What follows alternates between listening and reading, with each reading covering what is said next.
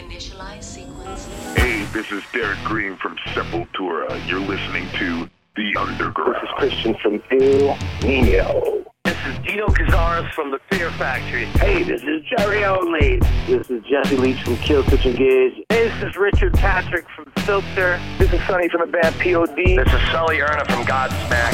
Welcome to the Underground, Australia's home of rap, metal, and alternative music. Catching up with the one and only Wednesday 13 on the Underground. It is Ned Wednesday. How are you, man?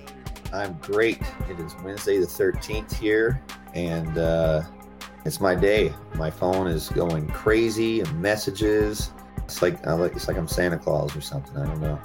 I love it. So what is a typical day in the life of you on Wednesday 13? Do you do the 13th? Do you do anything different Wednesday, or is it just same old, same old?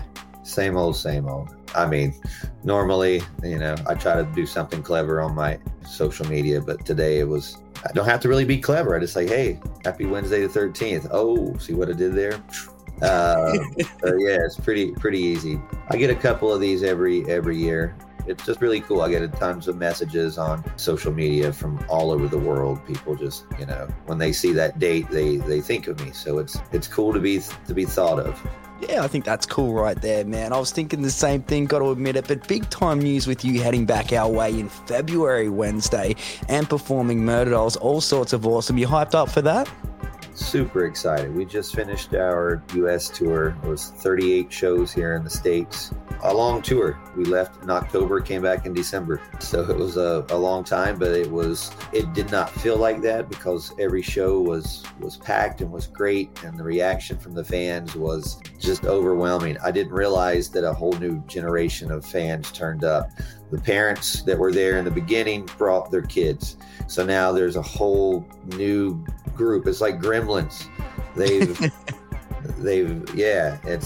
the coolest thing ever, and they're just as into it as their parents were, and it's just something I wasn't expecting. I mean, that's something when you don't ever think about getting old when you start doing this in the beginning. At least I never did. I ever thought I'm never going to make it. Rock and roll lifestyle, live fast, die young. So to see this is just something I didn't even think about. So it's great, and knowing that we've got a whole year of dates coming up all around the world it's going to be really cool to see this in different parts of the world and the reaction. And Australia is one of my favorite places, one of our biggest places. So I can't wait to see the reaction. I know it's going to be great. Yeah, it's very exciting. We are all sorts of hyped up for it. And you're sort of talking about the next generation coming through Wednesday there. And it brings me to the subject of your granddaughter, Piper. I saw on your social medias that she looks like she's sort of taking an interest in the same path you are. I saw that just the other day, which is cool. Yeah, I mean, it seems that way. Like my daughter, she was never really into it wasn't that fascinating to her. It was just whatever. Really? My granddaughter seems to really, really like the music, really likes the imagery. So it's just, again, it's fun to see. And, I never thought I would be a grandfather. So being able to do this, this many years later after I started off and have people excited to hear the music, and the music has aged well, and it's just a great thing. Things are all good in my world right now. Yeah, I love that. And talking to you over the years, which I have Wednesday, I don't really look at you as sort of a nostalgic type guy because you're always sort of moving forward. There's always another Wednesday 13 project on the go. But it brings me to the question, do you get into the nostalgia side of things much? Yeah, I mean, this definitely this tour has definitely brought that back on board. I think revisiting these older songs, and they've had such a long time now with the fans and myself as well, just going back and revisiting these songs, it's put my musical brain into that bowl again. So I think the new Wednesday 13 music is going to be a big reflection of this. So you get more of a nostalgic sounding, more rock anthem, middle finger. Do what I do best and do what I sort of set out in the beginning to do. I've been experimenting over the past couple of records, which has been a lot of fun, and taking chances and doing stuff, because I'm about to start working on the 10th Wednesday 13 record. So you've got to change up and do some stuff to keep this exciting, but it's always cool to return home where it started, and I think that's where I'm headed on this new thing. So the nostalgia thing is with the fans has definitely stirred that back up with me in my brain. So you're probably going to get a good rock and roll nostalgic Wednesday 13 record on the next one. Oh man, definitely. That's great to hear right there. And sort of what are some of your fondest memories from back then, Wednesday? Oh man, there's so many. Just, I guess my favorite, just going to Australia for the first time. We're doing the Big Day Out Festival. And that was such a cool thing because there weren't a lot of bands on that tour that we liked, I guess. Not necessarily I'm not ready to say that's nothing to do personally, just like musical wise. There was nobody we were in league with, because we were the weirdos on that tour. There was, during that time, music was weird anyway. There was a lot of alternative stuff. There was still kind of like all the bands, the Strokes, the Vines, the Hives, all the bands. And then you had the headliners. You had Foo Fighters, Queens of the Stone Age, Jane's Addiction, which we were fans of those bands. So that was a cool thing. And Joey had known all those guys. He was friends with Dave Grohl and Josh from Queens, and I became friends with Jane's Addiction, with Dave Navarro. So it was just a fun tour, but we were our own little entity on that run. So it was almost an alternative fest, and we were the glam punk rock band. So all the weirdos and all the people came to see us at that little time of the day,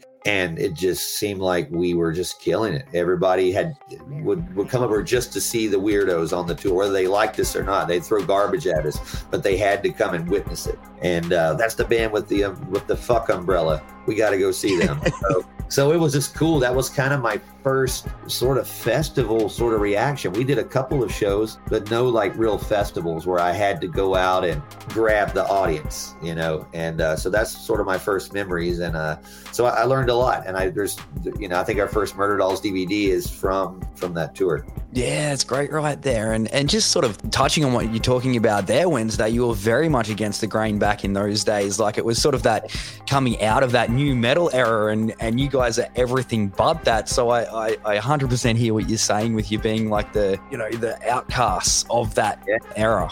Definitely, most definitely. And it was cool because, like, even though Joey was in one of the bands that spearheaded the whole new metal movement, here he was going, fuck that movement. I'm like, what is happening?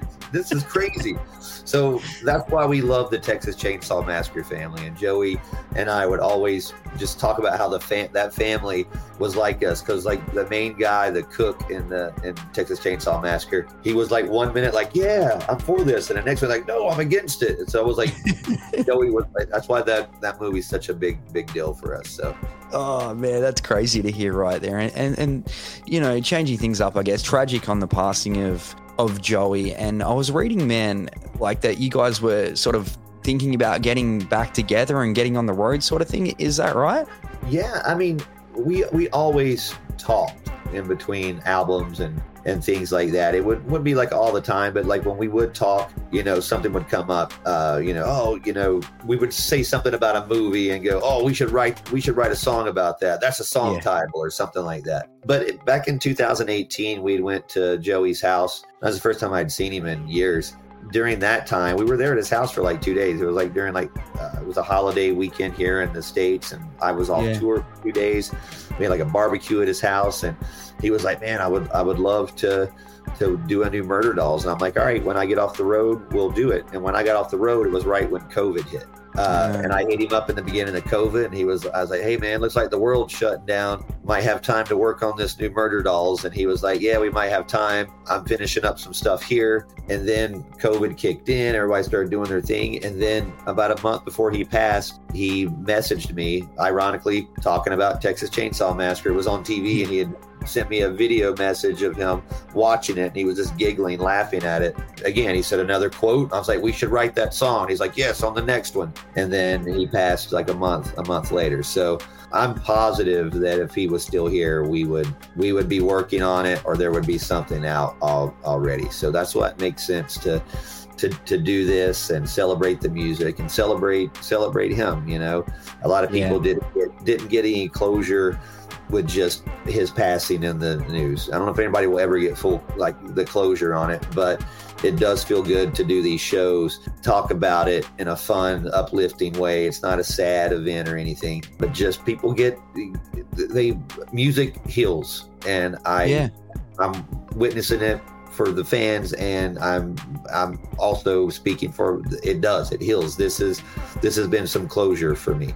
That's amazing to hear right there. And for me personally, I have never seen Murderdolls live, so I'm very much excited to check this out next year. And I think it's just fantastic that you're doing it, and just a class act all around Wednesday. So thank you. Oh, thank you. Yeah, a lot of people, have reminded me, and I guess I kind of forgot that in Australia, we never did a full headline tour. So you only seen a 45-minute set or less of Murderdolls. So with this tour, we're bringing a 20-song set list from the records and a long list of stories that I tell in between the songs. So it's almost like a storyteller's celebration. It did great here in the States, and I know it's going to kill it in Australia. That's why I cannot wait. We get a little break for Christmas and then straight to Australia, and it's going to be, I can't wait. Yeah, it's fantastic. Everyone very much looking forward to the hype. That's how everyone's feeling down here. But man, I'm going to change things up to talk about your collecting side of things. I noticed that the background of where you're sitting right now, you've got some amazing stuff right there. I'm a big time collector as well. And we've recently just moved house, and our garage flooded. Everything, man, I'm talking everything was ruined, including this. I don't know if you can see it there. My Wednesday 13 Davey suicide sign poster. It is gone. My copy of Condolences, it doesn't look too bad there, but yeah, just water went through my whole vinyl collection. For me, it was horrible. And I wanted to know, for you, man, what would be the worst thing that you could possibly lose if there was something like that happened? Oh man, there's so much stuff around me. I keep my this is one of my classic figures. It's an original Herman Munster from, I think, 1968. That's amazing. He's one of the oldest guys I have. They're still not that hard to find. You can still get them on eBay. They're a couple $100, but I guess stuff like this would be irreplaceable. I keep stuff surrounded by me. I don't know why I'm obsessed with every green monster. Herman Munster, the Creature in the Black Lagoon. This is also next to me. This is a Stretch Armstrong from 1979. This is how simple childhood toys are. It's like, what's the feature of this guy? Like, all right, well, we'll squeeze him down like this, right? And then you get this little lever in the back here, and you push it down, and it holds him like this, right? So the reveal is you pop the plug, and boom. He pops out. Yeah, there you go. Wow, see, that was simple times for simple minds. Yeah, man. And I remember last time I was talking to you Wednesday, you were saying that you pretty much don't keep up with the modern horror. You're sort of an old school guy. Is that still the case, or have you caught anything new of late? Nope, still haven't. Wow. I was talking to myself this morning thinking the same thing. Like, man, you need to catch on board, because if it just keeps going, you're never going to... I'm not saying I'm against new stuff. I just haven't... Nothing really keeps my interest. There are certain movies, the remakes, they've remade everything that's possible. And I've watched most of them, and most of them aren't my favorite. But there are new things that I see and watched. I thought that Megan movie was pretty cool. It was weird. It was exactly what I thought it would be. I heard the new Godzilla's cool. I haven't seen that. There's lots. I heard the Thanksgiving movie was cool. It's just when I have very little time to sit down and chill out. Yeah, and when I do, it's either, do I want to invest this time into something brand new, or would I rather watch Chainsaw Massacre again, a new version in HD 4K? I'll take Texas Chainsaw Massacre. And that's kind of what happens, and that goes on a list of stuff I will watch, and then I forget about it. So, yeah, I need to break that habit, and I need to start watching new stuff, because I know there's good stuff out there. And I would love to make a horror movie myself one day. So I do need to get on that. I need to quit being so stubborn and stuck in this time warp, which is an awesome time warp. I love the time warp right there. That's why I brought it up, man. But yeah, next thing I was going to bring up was the idea of you doing that horror movie. We've spoken about it in the past. Still no sort of plans to do that Wednesday, because I'd love to see what you could sort of do. Necrophase sort of comes to mind. Like the brilliant music that you have has to be converted to movies at some stage. I do have some plans. I have someone that I can work with. I over the COVID thing, I built a friendship with a guy who does all my music videos and stuff now, and he's a local guy. He's become a real good friend, and we have the capability of making a professional movie and doing it right. So it's literally just making the time to do it. I have to write a new Wednesday 13 record, and that's going to take priority over that. But I do have a couple of ideas. They're weird enough to make it work, and so that will be something I will do. It's still in the cards. Oh, that's like the best news coming out of this interview right there, man, because I've been hanging for it for years, as I know many Wednesday 13 fans have. So you're talking about the new Wednesday 13 record as well. Is there any idea of when that might hit? I know you're very busy on the road. Yeah, I mean, we're probably going to write and record it in the middle of next year. So it'll be out sometime in 2025. I don't know if it'll be early, middle.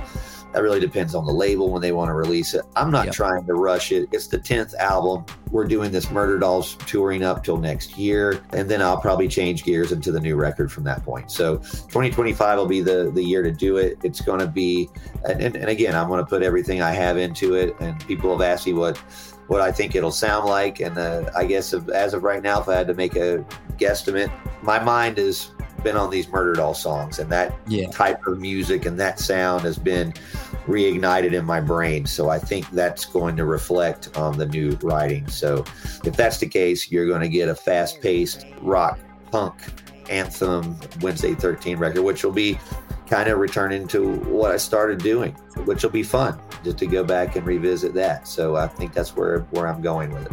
Oh, very exciting times. Yeah, that has got me all sorts of excited.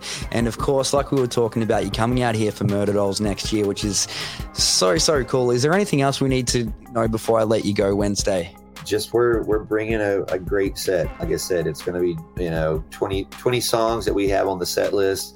We cover, I feel like, all the bases. I think there's 40 Murderdolls songs in existence that people can listen to. It's not everything, so that leaves room for part 2 if this one goes as well as I think it will. But it's going to be great. It's going to be cool celebrating it, with the fans all over the world. And I'm glad that Australia is next up on the list. That's how we kick off 2024. So I know it's going to be exciting, and we can't wait to get there. Yeah, and we can't wait to have you here. Of course, Wednesday 13, heading here, performing Murderdolls classics from beyond the valley of the Murderdolls, and Women and Children Last, probably the greatest name for an album of all time. Heading our way, February 2 in Brisbane, the 3rd in Sydney at the Metro, the 4th at Max Watts in Melbourne, the 6th in Adelaide, and the 7th wrapping things up in Perth Wednesday. Thank you so much for taking time out to chat with me, man. No problem, man. Thank you for having me.